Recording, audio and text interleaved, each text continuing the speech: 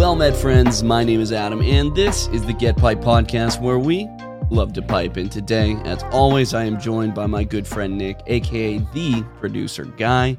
Nick, what's up, man? Hello, Adam. I will not confuse you with a bay or I a noticed hey the immediate pronunciation of hello and Adam. How you doing, man? Dude. Okay. We're ending this podcast. Dude, the people hate us, man. They're like, these dinguses. No, literally. Dude, I'm doing all right, man. I was telling Dana today, I am so tired of, not tired, like as in sleepy. I'm just exhausted. I'm fed up with, I'm just over waking up at 5 a.m. and then coming home at 5 or 6 p.m., 7 p.m. some days. It's mainly the 5 a.m. thing. Like I would love to wake up at 5 if I had, from 5 a.m. to 7 or 8 a.m. to do my own thing and exist as a human. But no, it's like I wake up, get ready for work, go to work within 20, 30 minutes. And it's just, dude, I'm just so over it. Sometimes we will get like a late call if we have a, very, very late night, or maybe we're working, into, 2, 3, 4 a.m. We'll have like a significant late call. Maybe it's 9:30, maybe it's noon, 1 p.m., whatever. Those are by far my best days. Naturally, we still come in and do PT, physical training at 9:30, and we'll crush that till like 11. Then we'll get a lunch break, kind of wash up, and come back at 13 and crush the day till 17, 18. It's kind of, you just lose an extra, 5, 6, 7, 8, 9. Like it's a long ass time, but I don't know, man. I'm just so over it, right? And I don't want it. In the next 3 days, I'm in the field. So I get kind of a late call tomorrow. We're talking like 7:45. I got to be there. So, but that means I skip my workout. And the reason why we're not planning for workout at 7:45 is we're going right into the field. So we're going to put on our rucksacks and, just get after it in the woods. But so I kind of want to go earlier just to do my own thing and get a lift in, big into weightlifting. So I kind of want to do that on my own. But I mean, it's just when I have the late call, like I feel inclined to take it for as much of it as I can. Oh yeah. I don't know, man. I just kind of poopy. Just poopy. It's kind of poopy and bummed out today. Bigly poopy. Bigly. Yeah, I mean, I can understand that. Yeah, and, absolutely. I'm looking forward to the day that you're as a friend. Like, first of all, over on the East Coast. Second of all, just like not having those days, man. Because I know, and everyone has their own kind of day and stuff. But for those of you listening who have like shift work or the night shift, even like your wife, she's doing nights and stuff, like that kind of takes a toll. Well, yeah, because her work hours are very similar to mine. It's just the night version. She wakes up at 5:30. She's out the door by 6:30, and then she doesn't come home till 7:30ish, 7:38. Right in the morning. Yeah, that's like that's a 12, 13-hour shift, just like me. Yeah, it's brutal, man. Yeah, but what else you got going on? Anything? So we actually just spent. Go ahead. So we spent the last weekend at a wedding, which was a nice little break from the norm. So we've talked this on the podcast before, where I look so much forward to the weekend because of how much I work, and then when it's time to do weekend things, I want to just sit down and not go outside, because I'm not home that often. And when we do this big extravagant event, whether it's staying over, going skiing for a weekend. Now that's not something I've ever done, but my peers do it. That takes the entirety of your weekend. So by the time you're done, it's time to go to sleep and then go back to work. So I need like almost a weekend from the weekend. So I typically just stay home. And it's really nice. But this weekend we were forced to go out because we had a wedding to go to, and it was an awesome time. And we ended up going to, a nearby town, which was it was like a Scandinavian town, which was really, really cool. But it was good to kind of get out and wear the spiffy clothes. I posted a photo on Instagram today where I had my nice Peterson pipe out, and yeah, everyone was loving it. Just everyone likes a guy wearing nice clothes. You know what I mean? Dude, heck yeah. I don't know if anyone knows, but you you had posted me on your Instagram. I didn't know that's what it was going to do when I shared it.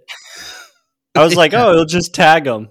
And then it's yeah, like, you were like, accept my collab or something. I was like, what does that mean? yeah. And you quote said, just do it. So I said, okay. And then I was like, oh, I posted Nick, but it was okay Dude, because you were smoking your pipe, so I didn't mind. man. People were loving it though. Like Yeah, that was awesome. Like the pipe community is freaking awesome, dude. Yeah, yeah, I'm no, it was sorry. cool. It was I know cool I for never. the- I was Go gonna say it ahead. was cool for the community, who, especially those who listen to the pod, obviously the Mm. people who listen to the podcast, were able to like essentially put a face to the voice, Mm. and of course with you smoking a pipe with a badass beard, you can't go wrong. Heck yeah, man. But yeah, I do realize, I'm realizing that now. I never really apologized, I guess. But what, just like, I was like, oh, I thought you would be able to like choose to post it or something. Not that it's like accept immediately posted. Yeah, I know. And I saw it, I was like, Exactly. I'm just not going to say anything because I'm getting a lot of likes. So, Oh yeah, no, absolutely. So I didn't have a problem with it. It was on brand with the channel, and actually we should definitely do more of it. yeah, true.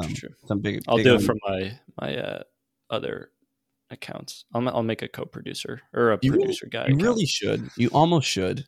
I almost should. Oh, we'll talk about it. We'll Good for the iron that branding. out. But yeah. So tell me more about this wedding. You had your nice Pete. Anything happen? Were people loving the pipe?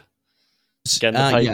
Yeah, it was funny. So I actually didn't have a great opportunity to smoke my pipe during, or right before they said I do. That was when I started puffing. But other than that, Wait, no, it went right over your head. No, I think you were like, everyone was started looking at you. Yeah, I didn't actually pull out I my know. pipe. Okay. Poor You're supposed to Poor laugh, and then well, see, here's the thing. It's a long wasn't ways to the mute button. It also Oh. wasn't funny yet. No. it also wasn't funny. No, so I actually didn't get to smoke at the wedding. And Dana had asked me a couple times. She's like, "Do you want to like step outside, like during the reception, just to smoke a pipe?" And I was like, I mean, I feel like it's, dude. We've talked about this on the podcast too, where I'm super adamant about pipe smokers going out there and just doing their thing. Don't let the tabooness of the pipe deter you from smoking a pipe if the setting fits. And honestly, walking outside and taking a fresh breath of air and pulling out your pipe and smoking it, that would be on par with something you might see. Not something that's likely, but it wouldn't have been so wild. But I did feel, I was like, I don't know, I don't want to like attract the attention to me.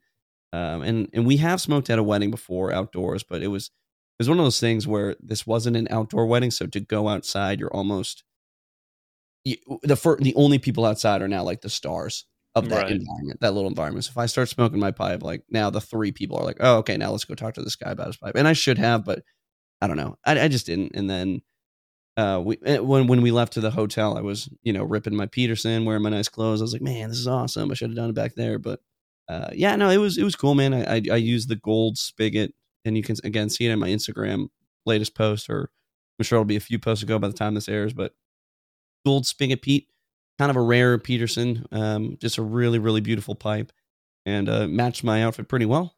And dude, it was just a great time. I love getting to dress up and bring out the nicer pipes I have in my collection. And it's funny, like I obviously had to wear nice clothes to the wedding, but the real reason was I wore the nice clothes to complement my nice pipe. True. Yeah, so it was fun, man. Yeah, that's awesome.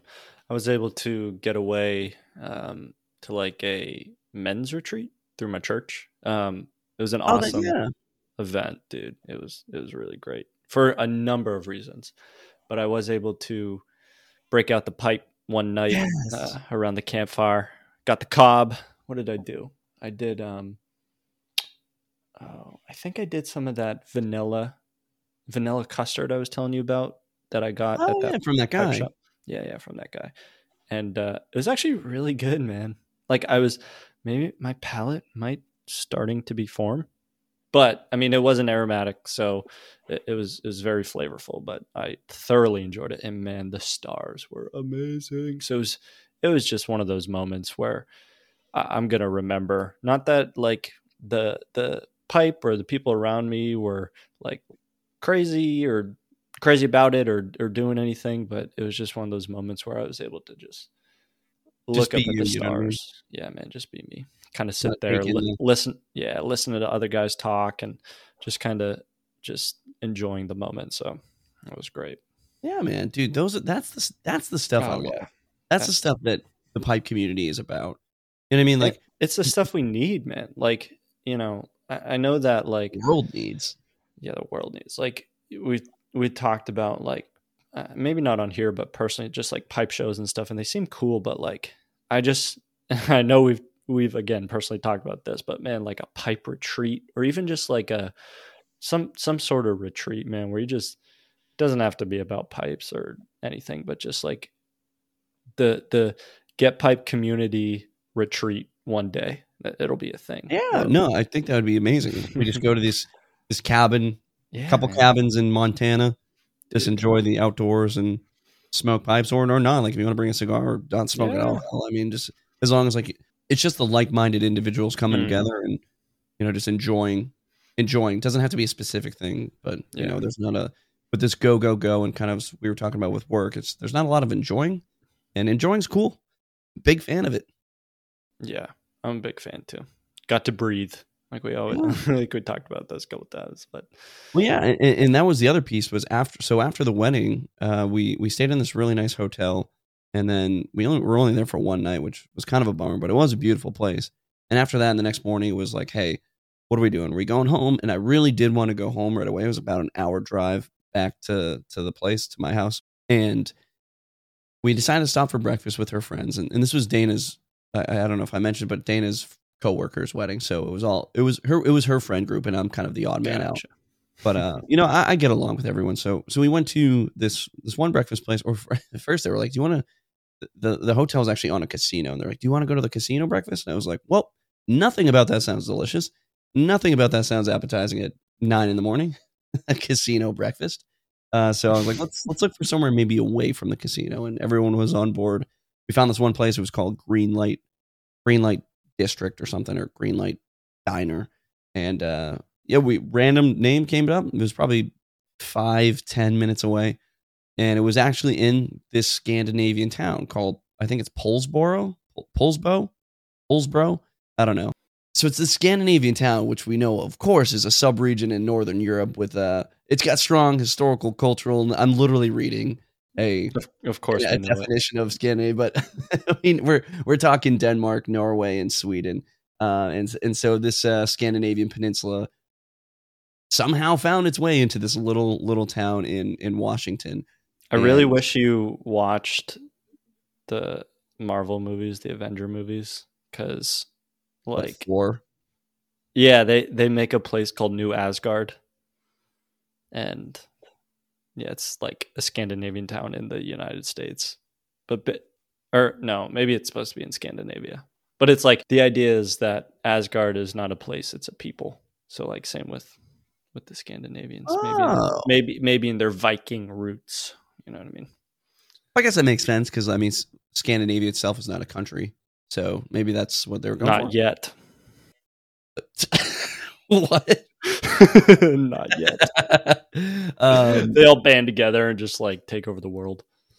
dude, that's how it felt when we were at this town. Like there was just like Viking long ships, just carved out of everywhere. There's dude, an amazing mural of this Viking long ship with, of course, Vikings sailing to go, unfortunately, rape and pillage, or at least I would presume, because that's what they did. Yeah, I mean, But no, it was, dude, beautiful little town, and oh man, I can't say enough good things about it. If you're ever in the area, go check it out. But anyway, so breakfast was cool, and then we had a 30-minute before breakfast. Rather, it was 30-minute wait, and it's like a little strip of just like buying Scandinavian stuff. There was like a bookstore with like Scandinavian recipe cookbooks, like from Denmark or Norway, and it was really really cool. And I was like, what are we gonna do for 30 minutes? And well, we found ourselves in this bookstore, and we're walking around. It's like, okay, what else they got? A little Scandinavian bakery. We're like, okay, we'll definitely go there after. They had like a Scandinavian chocolate shop. We got some chocolates, but dude, there I was, casually walking with me and 4 other women, and I see a big glowing neon sign. This glowing neon sign on top had the word pipes, and on bottom had the word Pipes? cigars. Woo! And I was like, no freaking way. Like, you, dude, I posted on my story, but I was just like, Did you no get way. hype? I got hype. So I ran to the door, tried to open it up, and it was locked, closed. No. And I was like, no. And I was But like, wait, there's more? there is more-ish. It's 11:26. Dana looks up the hours. 11:30 they open. And I'm like, I'm looking inside. It's glass windows. And I'm like, there's definitely no human in here. And they open in 4 minutes. I don't know. They're probably closed on Sunday. She's like, I don't know. It says they're open. So we end up detouring. I was like, well, we'll find out. So we went to go look at other stuff. Went to a couple antique stores. Found a bunch of pipes, dude, in these antique stores, which is super not common, at least for the. Me and Dana love antiquing, and we always look. I always look for the pipes. A lot of crummy pipes. I didn't buy any. They're really old and not great condition. No notable brands, but I felt like pipes were in the area. So a little kindling was starting to burn inside. Like, so maybe they will open up.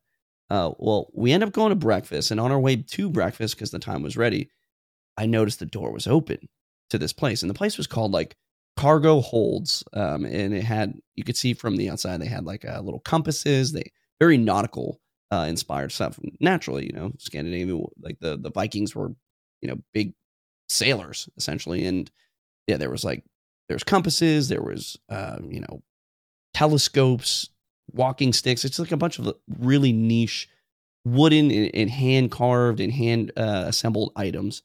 And then, of course, it had the pipes and cigar sign. So it wasn't just a pipe and cigar store. Anyway, so we go to breakfast, and all I'm thinking about is going to this place. We crushed breakfast, and then her friends were like, hey, we're going to go to the bakery. And I was like, ooh, how about this?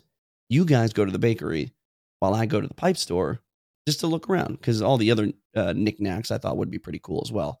And I was like, I don't want to feel rushed in there, because I know who I am, and I'm going to want to spend a lot of time in there, especially if they know what they're doing. And again, I had no context of this. I just saw the sign. That's all I had. So Dana was like, my wife's Dana. She's like, get wifed, was like, yeah, I'm on board, and we'll go to the bakery, and you go in there. I'll meet you in here. And I was like, okay, sounds great. I walk in. I immediately go straight, and I see some old maps and stuff. And I'm just kind of like, I'm like the older man in the market with his hands behind his back, slowly walking, looking down the aisle. And I'm talking, this store, man, is probably 30 feet long and probably like 10 feet wide. It's very narrow, very small. Dang. Yeah, very, very small, packed with a bunch of stuff. So I'm doing like the old man guy hands behind back, walking down. And I'm literally like 3 feet into the store looking at some like maps or something. And I don't see any pipes yet, but I hear in the back a man's voice, older, hearty, and he says something. Oh, he goes, quote, oh, if you love Latakia blends, you're going to love this Latakia blend. This is a phenomenal English mixture.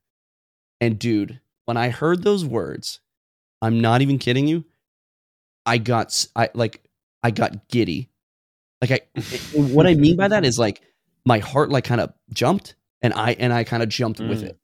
And I literally said out loud, oh my God.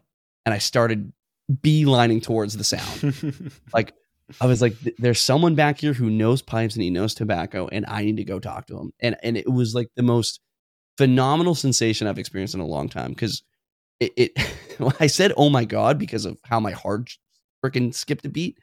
And I was like, oh my gosh, like I am so into this hobby that like I'm not faking it. And I never thought I was, but that right there, that visceral response to like jump up and go towards the talk of tobacco, it was really cool to see, man. It was like, I like an out of body experience. Anyway, so I go up there, and I'm kind of perusing, dude, tons of pipes, more than freaking the Tinderbox in Tacoma, just a ton of pipes, a lot of Peterson, a bunch of Savinelli, some Comoys. They had some estate pipes and some Eric Nording pipes, classic from Denmark. And I'm just like kind of looking around, and I'm listening to this conversation. I have like the biggest smile on my face. It's two older gentlemen having a discussion, the guy behind the counter and this man.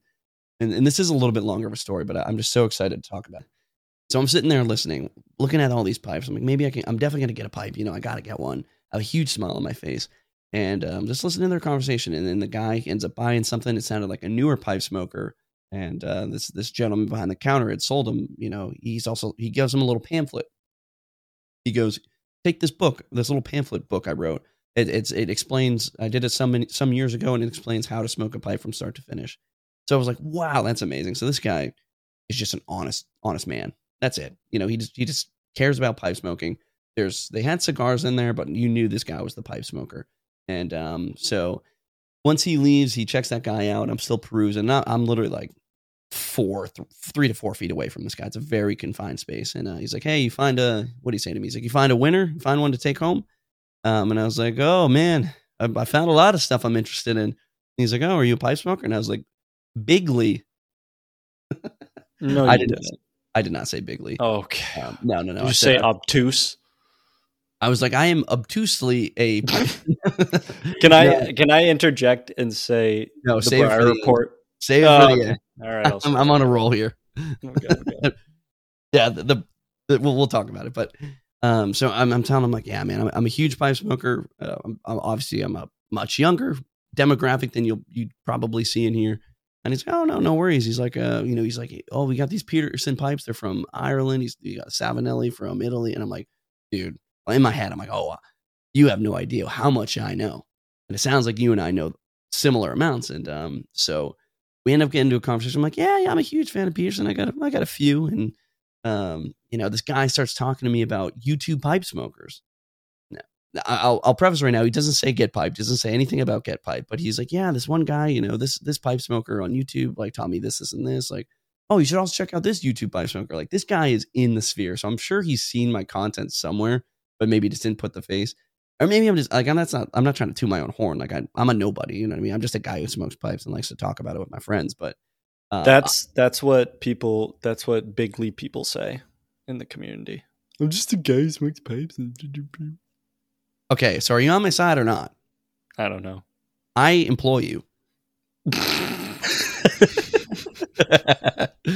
right, I'm going on mute. Okay. So anyway, we end up having a really, really awesome discussion. I do end up finding a Dunhill pipe.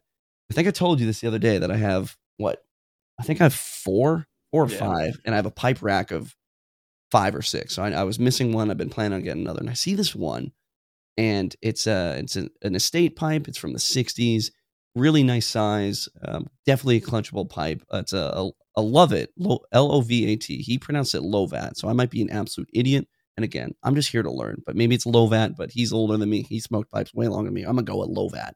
But it's the nice Briar pipe where the stem is mostly Briar and a very baby small mouth bit. And again, it was just a beautiful pipe, man. And the price was $150. Now that is a great price for a 1960s Dunhill. Like it is. It really is. I did get 2 ounces of tobacco, 2 ounces of burley, 2 different blends that he had there. But at this point, I wasn't sold on the pipe.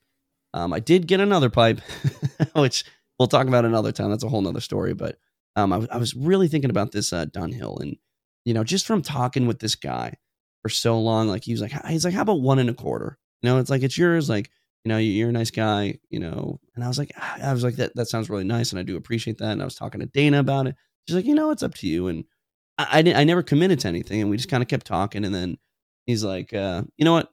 Let's do 100 and you can have it. And I was like, sir, thank you so much. Absolutely. Like, of course I'm getting this pipe. So I got the nice little Dunhill to complete my collection. And dude, it was just a phenomenal experience. Like I was thinking about this for the next 2 days. I mean, it's still happening. I'm still thinking about it. And it was just such a pleasant experience. And I'll end with this last piece where he asked me what I was doing up here, and I was like, like we just went to the wedding, but I actually work. I'm from Tacoma. I work in a Joint Base Lewis McChord, Fort Lewis. And this guy was explaining how his father, he was explaining how his father was out at Fort Lewis, at Camp Lewis at the time, on the parade ground during drill. He was a National Guard infantryman. And this is in 1941, December 7th. And all of a sudden he got a call. Yeah. All of a sudden he gets this call. They're like, hey, You're not going home this weekend? We're going to New Guinea. And so get in formation because General MacArthur is going to walk the line and inspect you. So I don't know if this is literally. So this was probably like the next day on the 8th or 7th or 8th. It was probably the 8th by the time or whatever, or that weekend. So he was there for an extended amount of time. And within 1 to 2 weeks, this guy was on a boat. But so he's getting the whole battalion, probably brigade, is getting inspected on a parade field, all in their dress uniform, at attention. And he was in the front row, and General Douglas MacArthur is walking the line. And for some reason, he stops and he turns on one and looks at one corporal. And this corporal is this man at the pipe shop's grandfather. And he says, "Hey, how are you doing?" And he's like, good, sir. He's like, "They feeding you well?" "Yes, sir." Well, is he going to say no? Like, you going to tell General MacArthur no? He's like, "Yes, sir." And he's like, "Okay, good. How about you come home safe?" And then gave him this look that he was literally going to fight, or what could be the last time, going off to war. And they went into that weekend. They knew we knew war was going on, but we weren't in it. 1941, December 7th. Of course, we know what happens. And just within a very short period of time, whether it was 24 hours, 48, I don't know, General MacArthur is asking him how he's doing and if he's ready to go to war. And then fast forward, he does return home, and I met a Mr. Douglas at this pipe shop, and he named his son after that interaction. So gosh, unreal, man. Wow. And my mouth dropped, and he's like, "Yeah, and that's why they call me Doug." I was like, jeez. I was like, "Sir Douglas, thank you so much for telling me that story." And the fact that General MacArthur was a pipe smoker, the fact that I'm sure his father was, it's just an unreal story that I could not wait to tell you, man, and tell all our listeners. It was just incredible.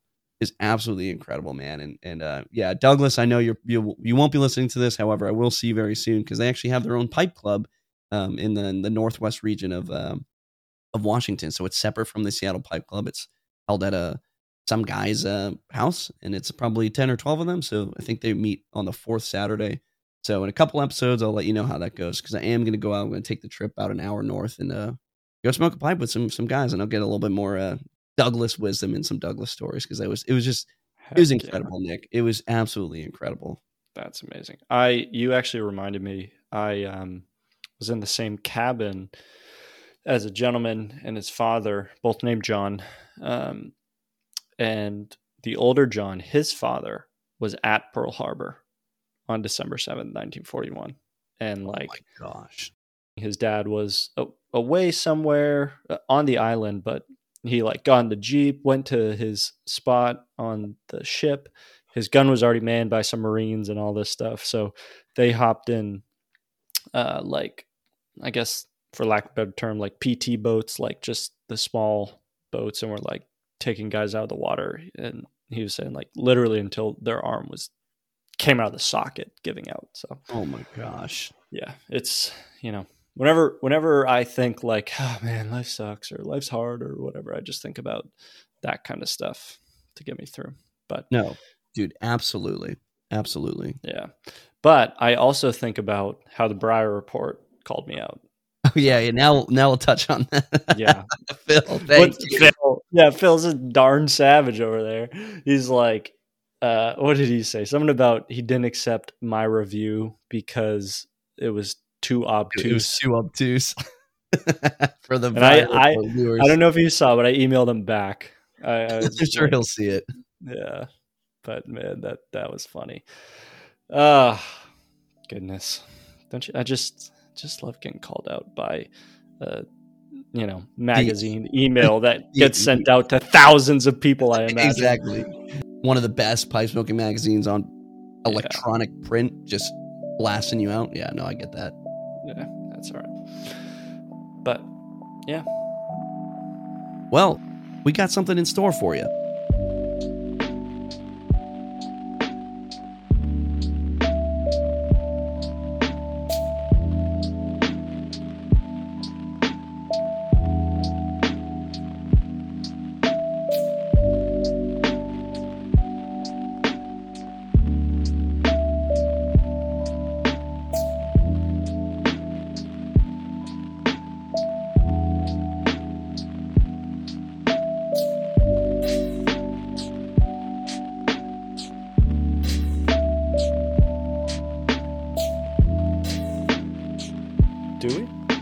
Yeah, we do. I'm just kidding.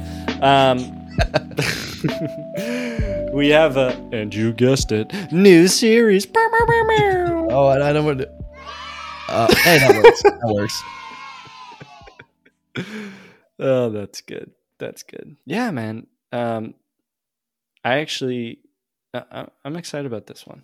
We've actually talked about not necessarily the series, but what we're going to be talking about in the first edition of this new series, which is called Briar Breakdown.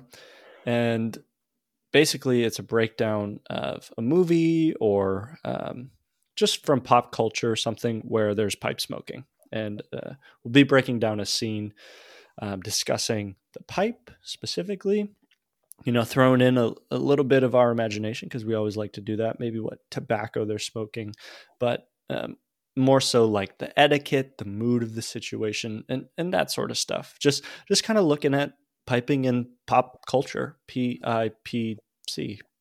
PIPC. PIPC. So yeah, I'm really excited about this one, because the first thing we're talking about, well, before we get into that, is there anything you wanted to add? Yeah, so of course we have a ton of different series, and some will pull from actors or film scenes or whatever. But this, as Nick said, this is a specific investigation towards a particular scene, or if it's a film that's surrounded by pipe smoking, maybe it'll take a greater paintbrush stroke at the entirety of the film. But for what we're doing now is we're looking at a specific scene, and of course you can see from the title of this episode what we'll be doing, but we're going to look at it in depth. We're going to break it down, and we're going to talk about what a lot of things, what characters were thinking, what the director was thinking, what the director was saying, his thoughts on it, what they were trying to convey, what we think should have been conveyed, how we interpret it. It's going to be a little bit of a back and forth on something popular. So we'll make sure to send a link into the show notes, so you can, at another time when you're not driving, click the link and see, just Google it. The scene we're talking about, you can find this all on YouTube, at least for the first one. And I highly encourage you to check it out, because we got some really good stuff coming. Sweet. And yeah, so do you want to tell them what the scene is that they already know about, because they can read the title of the podcast? Absolutely. So our very first scene, of course, is going to be from Inglorious Bastards, a phenomenal film written by Quentin Tarantino. And we know Quentin Tarantino is a pipe smoker, so pipe smoking tends to be in the films in some capacity or another. It just so happens that in the very, very first scene, there's a very powerful, conflict between two pipe smokers, and we'll get into it. But Nick, if you have anything else on the film for some background. Yeah, and for those who haven't seen it, the main plot, basically they follow a band of American warriors. I believe they're all Jewish, from my understanding, who has been sent out to take on, basically taking out Germans. I think specifically the SS, who were notorious for their hunting of Jewish people in Germany, and terrible, terrible things. But this scene is, I would say, sort of a master class in like acting, in a sense. I don't know if we can go that far, but it evokes such like stress and intensity. Yes. Yeah, man. Like, I'll let you hit some of the parts you want to talk about. I know you kind of wanted to go over it, maybe not scene by scene, but just kind of discussing some of that. But just watching it, and again, the link is in the show notes. But whew, because last thing I'll say, you have this ultimate evil presence in there, but he's so peppy and joyous. He knows he owns it. He walks in knowing he owns it. And then you have this humble dairy farmer who is the sign of this good, who is protecting people from the terror that's going to happen to them. And yeah, it's just, I'll let you go. Yeah, so I will give you some background, so I don't expect everyone to watch the scene, but again, we highly recommend it. But the scene opens up, and there's a farmer. He's chopping wood right on his property, It's obviously right during World War II. So it is a little bit vacant out, and his daughters are hanging close to dry. And all of a sudden, you can hear the roar of some engine, and it's like two bikes and like a trail car, and they're coming up this long, winding dirt path, and the daughter, is like, "Papa," like they're coming. They're French. This takes place in France, and she's like, "Papa," like they're coming, and he, like, the defeat on his face from when he's chopping wood. This guy's blistering in sweat, and he just takes a seat and he tells his daughters to go inside and don't run. And that was a specific phrase. He's like, don't run, just walk inside. So right off the bat, like, there, something's going on. Like, of course it's, you don't have to know what the film's about to know that it's, if you know it's about World War II, you can assume Nazis are coming in some capacity. We don't know if these characters are Jewish. We don't know what they want. This is just the very opening scene. So the Nazis come up the road and they exit their cars, and right there sitting is our dairy farmer, Monsieur Lapadite, and he's brushing off his face from the sweat. He's trying to wash himself up and look a little bit presentable, and he looks rough. I mean, they're hard workers. It's a trying time of war, and they're very clearly poor, but they have a very, very small cottage, kind of homestead, and he's just casually walking, hands in pockets, and invites it doesn't really have a choice, but this man comes up to them.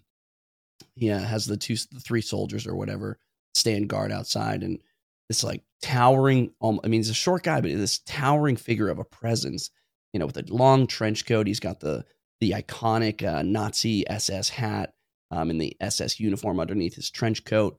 And he's just like, "Hey, is this the property of Monsieur Lapadite?" And he's like, "It's a pleasure to meet you, Monsieur Lapadite."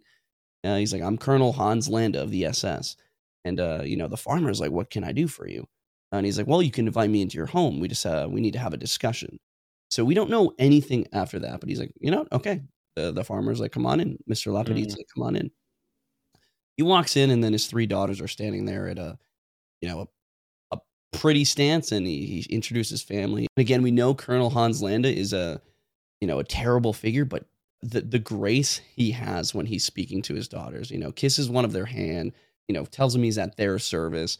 The rumors are true. Like, your family's so beautiful. Like, it's just so, it's so odd. It's so eerie. It's scary because it's the behavior of like a good character, and that's what just makes, the Christoph, I think his name's Christoph Waltz. I don't know the actor's name. I think it's like Christopher. Yeah, Walt, definitely Waltz. Yeah, Waltz. The actor of Hans Landa. He's just the perfect villain, the perfect antagonist. And I remember at the beginning, he's like, "Hey, can I have Monsieur Lapadite's like, let's get this man some wine." He has his daughters go get him wine, and he grabs her by the arm. He goes, "No." He's like, I would presume that this is a farm of dairy, or this is a farm, so it's likely to presume that there's cows nearby, and this is a place where you might have some milk. They're like, "Of course." He's like, I will take some milk, and just slugs a glass of milk right in front of them. And he's already, what a great scene. Like, they could have like cut to anything, cut to a different camera, cut to the side. No, they take like the 8 seconds, like such an awkward amount of time for him to just slug it down. Yeah, it was like 8 to 12 seconds of him just drinking milk silent. And that's another good piece of like the filming is it's absolutely silent in here. You can hear like kind of the floorboards creaking.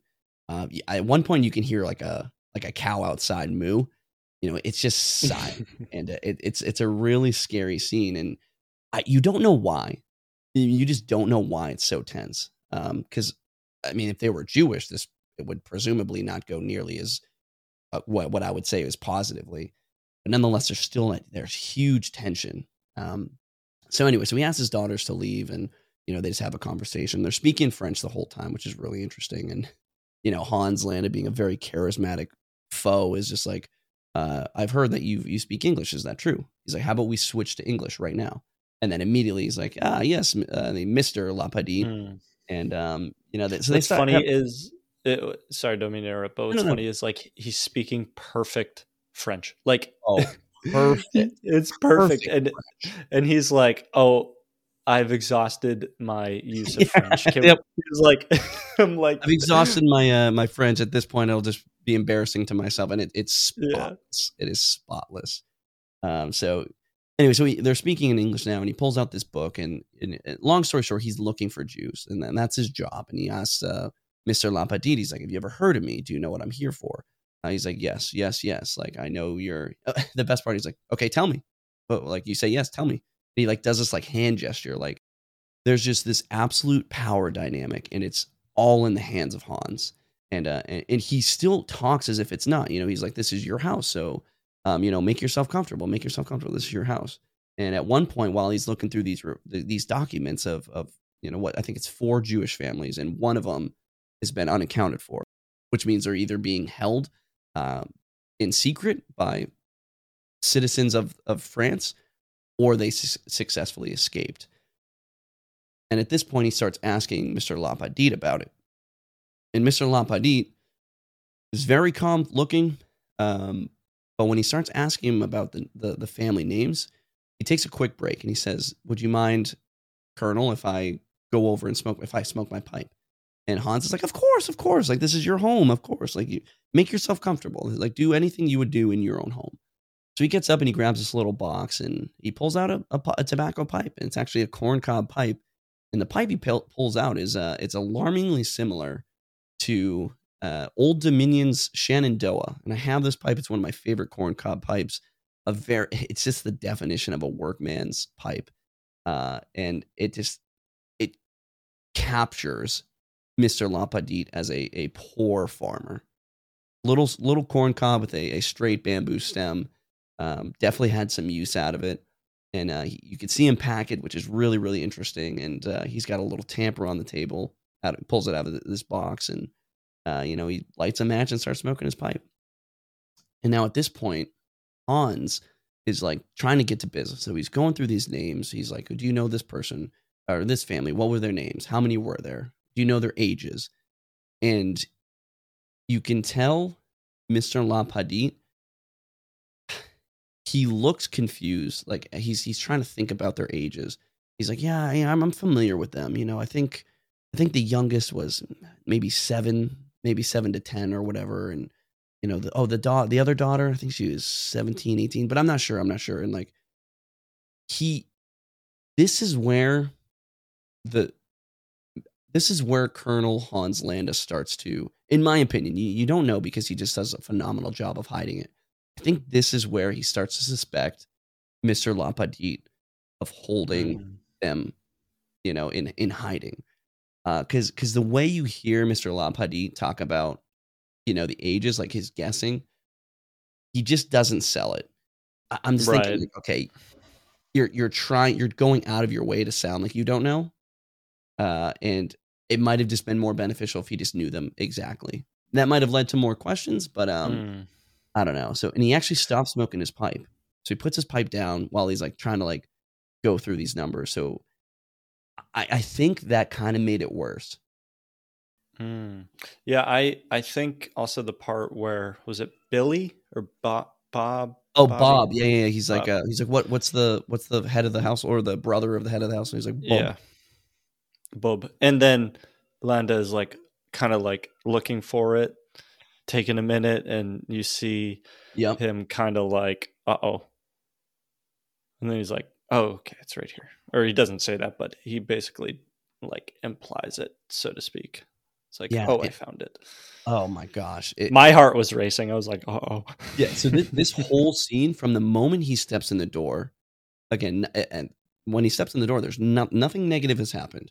But it's, dude, with the way they did the sound design, with the lack of music, it's just, my heart was like pounding, because you don't know what's going on. You're still trying to figure it out.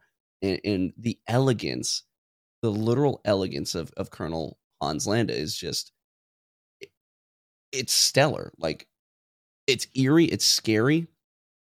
But and he doesn't drop that. I don't even want to say it's an act. Like, it's just his evil nature, to be so charismatic and kind of uppity. You know what I mean? Like, at one point he's like, do you know what my job is? And he's like, yes. He's like, so what is my job? And he's like, you're from the Fuhrer, you're supposed to go and hunt Jews or something. And he says it a little bit in more depth. And Colonel Hans Landa goes, oh, you couldn't have said it better from the Fuhrer himself. You know, like you just told right. a little farmer that he couldn't have spoken better than freaking Hitler. You know what I mean? Like it just the way he goes about the scene is just, it's absolutely beautiful. And of course they do reveal while they're talking, the camera just pans down and you can see at least 2 or 3, you know, presumably the missing Jews under the floorboards. And they have their hands over their mouth and you can see the light shining through the cracks of the floorboards. And at this point, Mr. Lapadit's trying to smoke his cob, which he actually has to relight. So it shows that he wasn't actually, you know, truly smoking. I think he was just using it at this point to attempt to look normal / attempt to kind of calm himself. And we've talked about how there's a huge misconception that the pipe just calms everything and all things bad. Well, that's not the case. No matter how much, sometimes bad news comes and a pipe's not going to cure that. You know what I mean? Well, he found that, Mr. Lapadit found that out in this scene. And, you know, again, Hans is so laid back. He's literally leaning back in his chair, asks for another glass of milk. And he starts asking about you know, a little bit more. He's like, you know, just before we can cross you off the list, I do have to have my, you know, my guards come in. You know, it's just standard stuff. Like I know the government's checked you before 9 months ago, but it's just, you know, with a typical overlap and, you know, change of command. It's just something we got to do. And so while they're having this back and forth conversation, he actually interrupts, like while he's talking, he's like, oh, wait, Mr. Lapadit, do you mind if I smoke my pipe? And he goes, of course, make yourself at home. And I'm telling you, right from his pocket, pulls out the largest calabash pipe I've ever seen in my life. You know, a perfect meerschaum top bowl, a beautiful maroon orangey kind of stem, and it's just a massive pipe. And he puts it directly in his mouth. It's already packed. Takes a match from the table and, you know, just starts puffing. And he starts talking while he's puffing, you know, and it's just the definition of a show of force, a show of power. Ultimate flex. It is the ultimate flex. You know, you have this corn cob versus what at the time realistically would have been like a $300-$400 pipe. Like this is an expensive pipe at the time. You know what I mean? Like some of these nice calabashes go for over $1,000 easy. I don't know. Like they're expensive pipes. And of course, Colonel Hans Landa has like the nicest of the nice. And it's just the aggressive Sherlock Holmes pipe, you know, much, much greater than something Sherlock would smoke. And he just pulls it out and he starts smoking it. And as he's smoking it, this is when he says, you know, I need to have my guards come in and check unless there's something that, unless there's some information that would prevent me from needing to do that would render that irrelevant. And then he like stops and he says, like hiding enemies of the state within your home. And the peppiness, the jokiness, the laid back relaxedness of Han's face just drops. It's like this, it's a little scary, like stare. His stare is just, it's frightening. And you feel like this man now has power, and you can see him like kind of breathing because he's angry. He's very, very angry. But his voice, his tone stays the same. They're still speaking in English. And yeah, he says, okay, so based on this conversation and how you're reacting, like, because he can immediately see Mr. Lapadit's face just like sink. His face sinks, and then like you can see tears like just stream into his eyes. And he's still holding his corn cob, and Hans is still holding his calabash. And he's like, judging by the fact that there's no stirring, I would imagine that these Jews don't speak English. Is that correct? And then Mr. Lapadit, yes. And he's like, point them out. And he points to the floorboard, like he points with his cob and he's shaking. Generally where, you know, they're hiding under the floorboards. And of course, Hans, when we can talk about this in a second, but it seemed like he knew, you know, like they don't send him here for no reason. And he's like, okay. So he stands up and he's still talking English. He's like, right about here. And he's like, yes. And he's like, okay, you will not change the way you're talking, but I'm going to switch back to French. And then he's like, Mr. Lapadit, thank you so much. Thank you for your time. Daughters or girls, come on in. And the daughters, what the Jews under the floorboards would think were the daughters were coming in, but it's actually the soldiers. And he's like, "Thank you so much. I bid you farewell and say goodbye, and adieu." And then they just start the guards, dude. They just start blasting with the MP40s, these automatic machine guns. 3 of them just into the floorboards and just slaughter the family that was under there.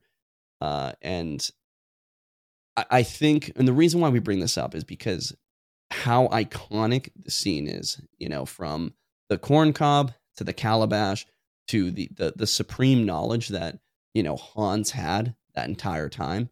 I think that ties in with the eliteness of his pipe over our dairy farmer, Mr. Lapadite. And it's just an incredible scene, and it just evokes this deep, like, stomach twisting emotion. And I love how they use the pipes as a primary motif to show this and to convey it.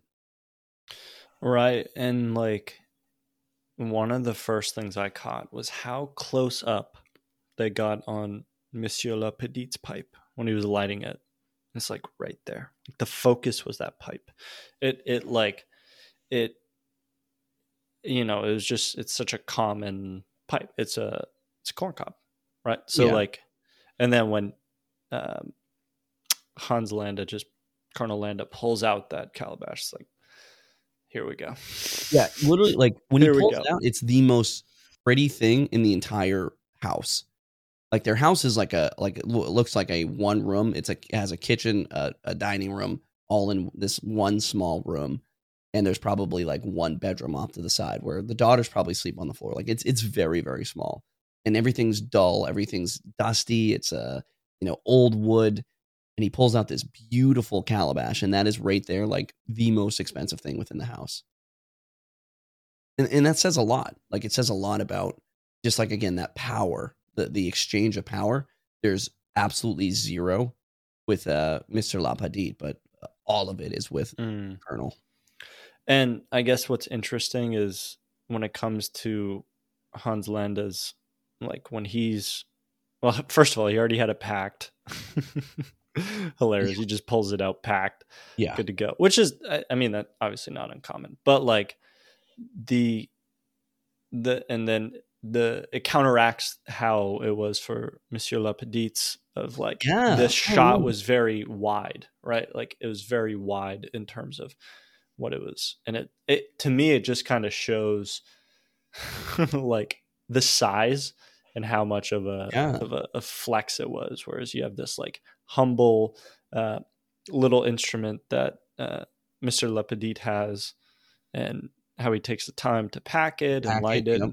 And whereas Hans Landa is just prepared, ready to go, and again, still talking while he's smoking it. So exactly. And going off of like the pack piece too is, it almost, you can extrapolate to say, like, Hans isn't going to smoke whatever, Mr. Lapadite's smoking. Like, if he's going to smoke this pipe, it's going to be his own, and it's going to be already prepared, and it's probably, I mean, you could presume, a very high quality tobacco. Right. And like, it kind of goes with the idea of a soldier, I guess, like, just the always prepared type of thing. Like, oh yeah, I'll even add, like, there's no denying that the Nazi soldier during World War II was another animal. Like, literally the professionalism. Again, that's in terms of like the military structure. I'm talking drill and ceremony. Like, they were very drilled. They were very disciplined. And I mean, it was scary. Like, they became machines. Right. but not brainless machines. You know what I mean? Like, they were just this elite, scary, chilling force. Yeah. And it's obviously disturbing what happened. The ultimate ending of the scene. Like, I don't think we're saying that this scene is good. Obviously, what happened, and No, yeah, it's a movie. It's a movie, but something like this at some point or another happened.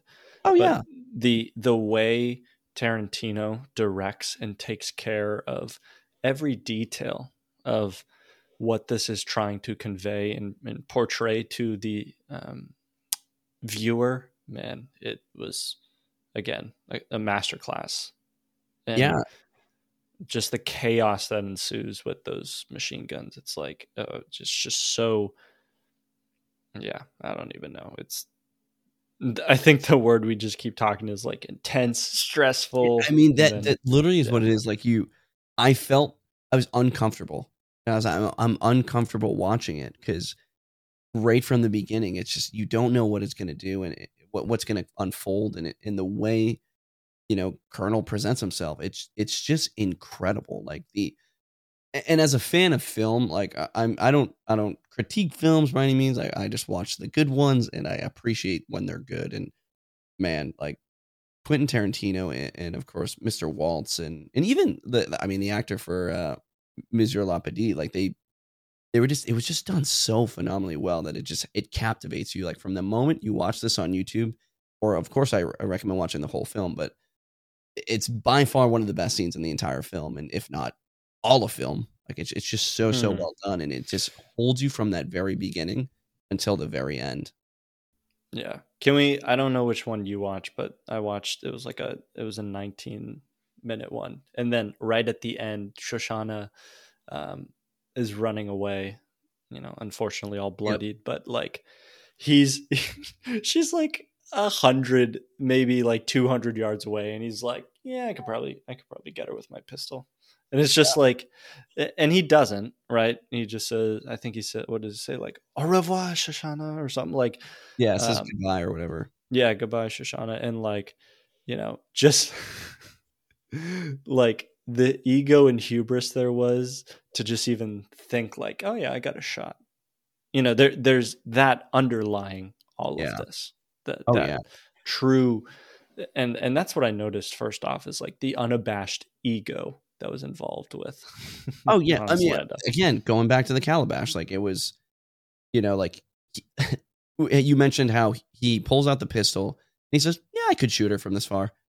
Pulls out the pipe. Yeah, my pipe's way better than yours. You know what I mean? Like he's like undermining every single thing, and just because he can, like he's trying to entertain his own power to himself. Yeah, and even when he's like, you can invite me in, like Yeah, exactly. yeah, and yeah, that's just a wild scene.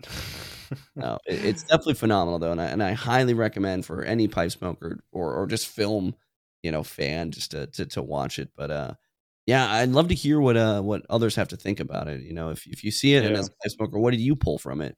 What underlying elements or themes are we kind of missing that I think because Quentin Tarantino is a smart guy, and like I said, he does smoke a pipe, maybe not as often as we do, but he does understand it, and that's why he used it as a motif. And I'm just curious what you guys think. What do you think Hans was smoking? Probably the most expensive thing, and I would argue he probably didn't even care for it. You know what I mean? Yeah. But it was just to set a message, just to send a message. Right. Yeah, that's like, were we talking about on here? Like, was it Stalin who had a pipe, but he didn't like? The rumor was he didn't actually smoke it. Yeah. We talked about that a while ago, I think. Yeah. There's a rumor that Stalin used pipes as like just like this power thing, and he didn't actually smoke them or whatnot. Who knows? Maybe Hans Landa was doing the same thing. I mean, obviously he was smoking it, but like, well, yeah, I actually saw I believe, I don't know, I could be making this up, but I feel like I saw an interview where Quentin Tarantino says, he has Mr. Lapidie pull out his pipe, and then he goes, "Oh, well," in the interview, he's like, what if Hans smoked a pipe too? And then he pulls out this big calabash, and then he says something along the lines of, "Well, what if he doesn't smoke a pipe and he still pulls it out?" And I think what he was trying to say was, it's again another force of, it's another show of force, another explanation of his power. I think you see him throughout the film. He does smoke cigarettes. I have the feeling that Hans did maybe not actively smoked a pipe, but probably did a little research and brought that on purpose. I'm not quite sure, but it's just super interesting. It's a very, very interesting scene. Masterful, dude. Yeah, for sure. Cool. So yeah, definitely let us know what your thoughts are on the scene. I know we didn't necessarily discuss it here, but what do you think? What do you think Hans Landa was smoking? Even Monsieur Le Petit, a very humble smoke. So cool. Thanks, brother. Yeah, dude, absolute blast. Can't wait for the next one.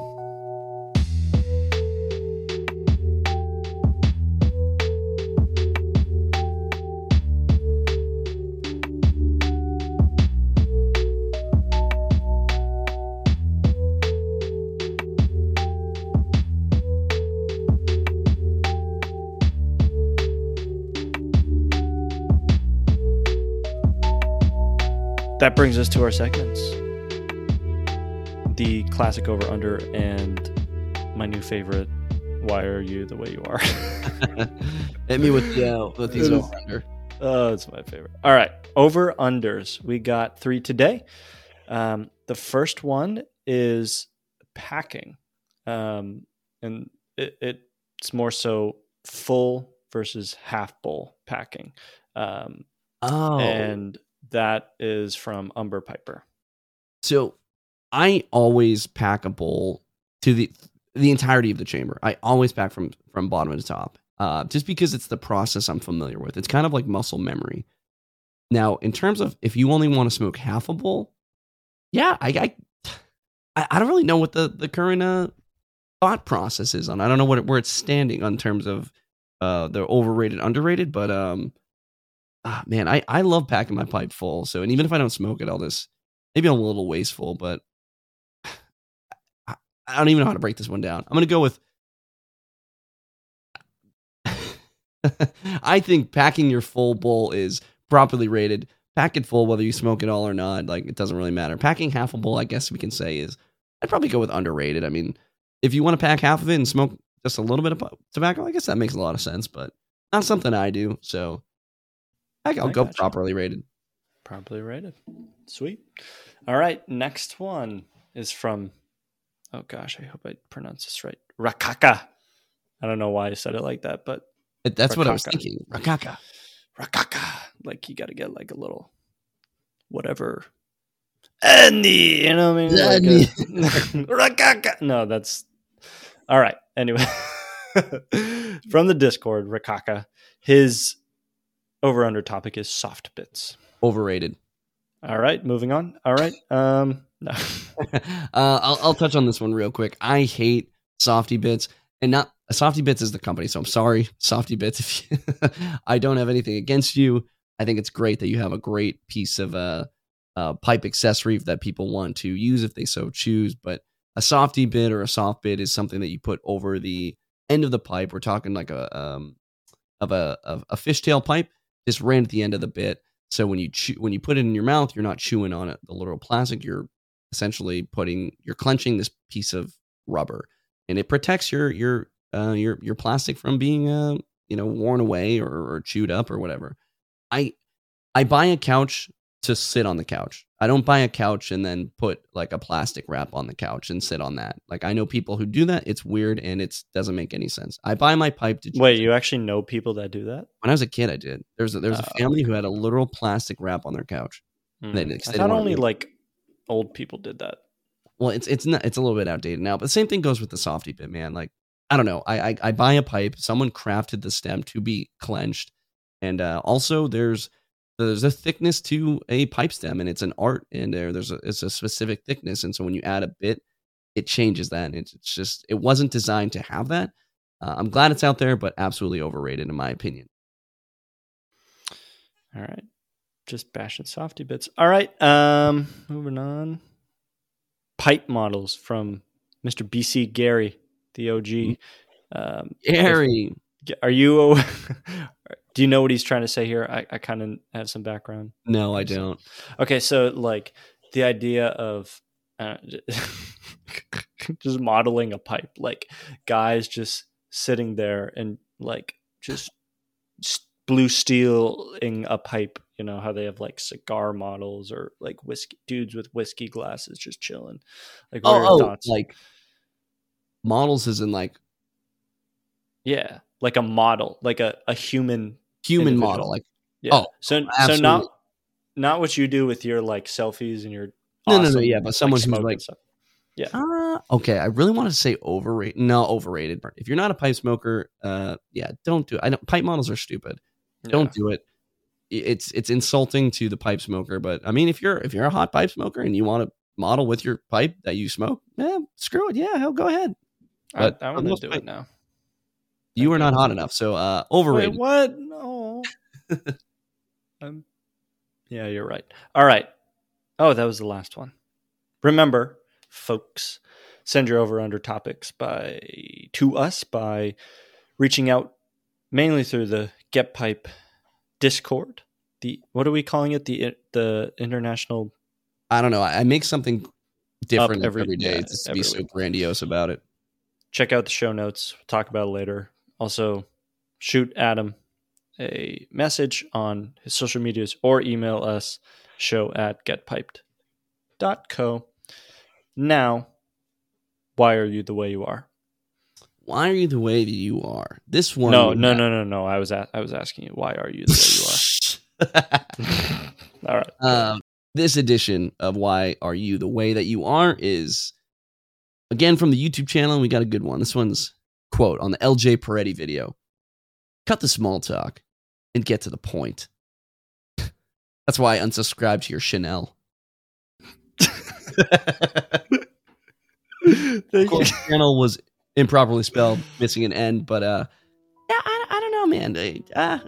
I think my response was great. If you can go find it, it was like, one, I only tell myself what to do, and two, small talk just got 2 minutes longer. That's yeah, good. so don't be that guy.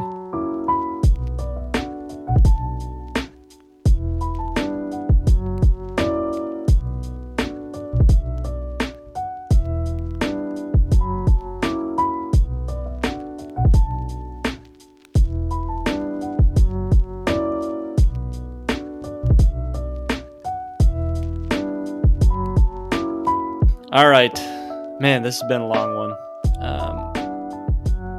Where can people find you? What'd you say? I've said a lot of fun. Yeah, but if you want more of my awesome fun, you can go to youtube.com/getpiped for some of the freshest and newest content on the YTPC, the YouTube pipe community. I post every time I make one.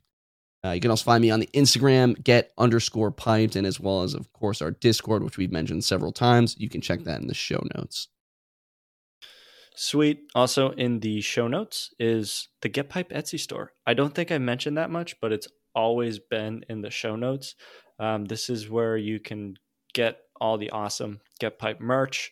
I was actually drinking tea tonight from the OG Get Pipe mug. It's a now new one. I think it's prototype. Yeah, the prototype where everything was not centered. And Yep. Yeah. but no, but now I don't have the new one yet, but man, it's fire. And I have your shirt. Probably one of the most comfortable shirts I've ever had. And like, that's not me just saying that. That's you just saying really, that. yeah, that's you just saying that. But like, I actually wore it today. I went out grocery shopping and stuff today. Yeah, it was awesome. So, one thing that we're also looking for is Get Pipe podcast merch. Like, and we can get good ideas in our head and stuff, but we also want to know what you think. And if there's anything that you would like to see, mostly just fun stuff. This isn't like Adam runs it. I say like we both get any sort of money or anything. I get $0.00, and he gets $3. Yeah, exactly. The point of this is not to make millions of dollars. We're just looking for fun, and if it's something that you would like to wear and share, I mean, it helps everyone. It helps all pipe smokers around. So yeah, for sure. So check that out in the notes. Also, email us any of your pipe nightmares, pipe dreams, any other topics you want to hear about on the podcast, or just send us an email, say hi. We always appreciate it. Love the feedback. And maybe even Briar breakdown. Like if you've watched a movie or a video or something in pop culture that you want to see discussed, let us know. And as always, Don't forget to leave us a rating or review on all of your podcast apps. This really helps us know how we're doing, helps us beat those darn, what are they called? Algorithm.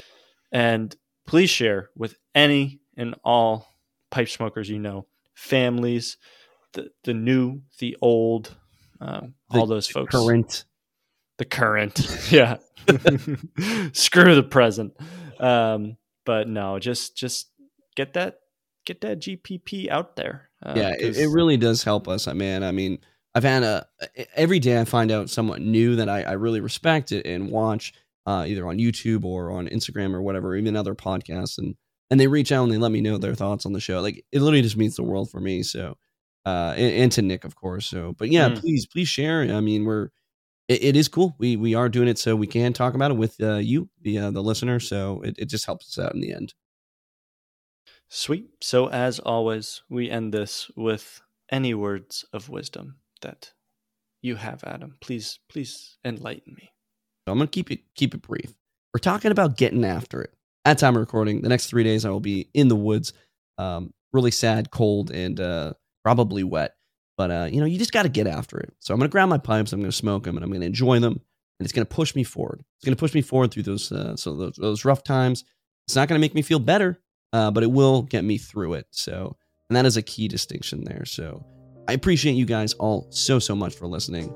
You have all just been piped audibly, and until the next time, we're out.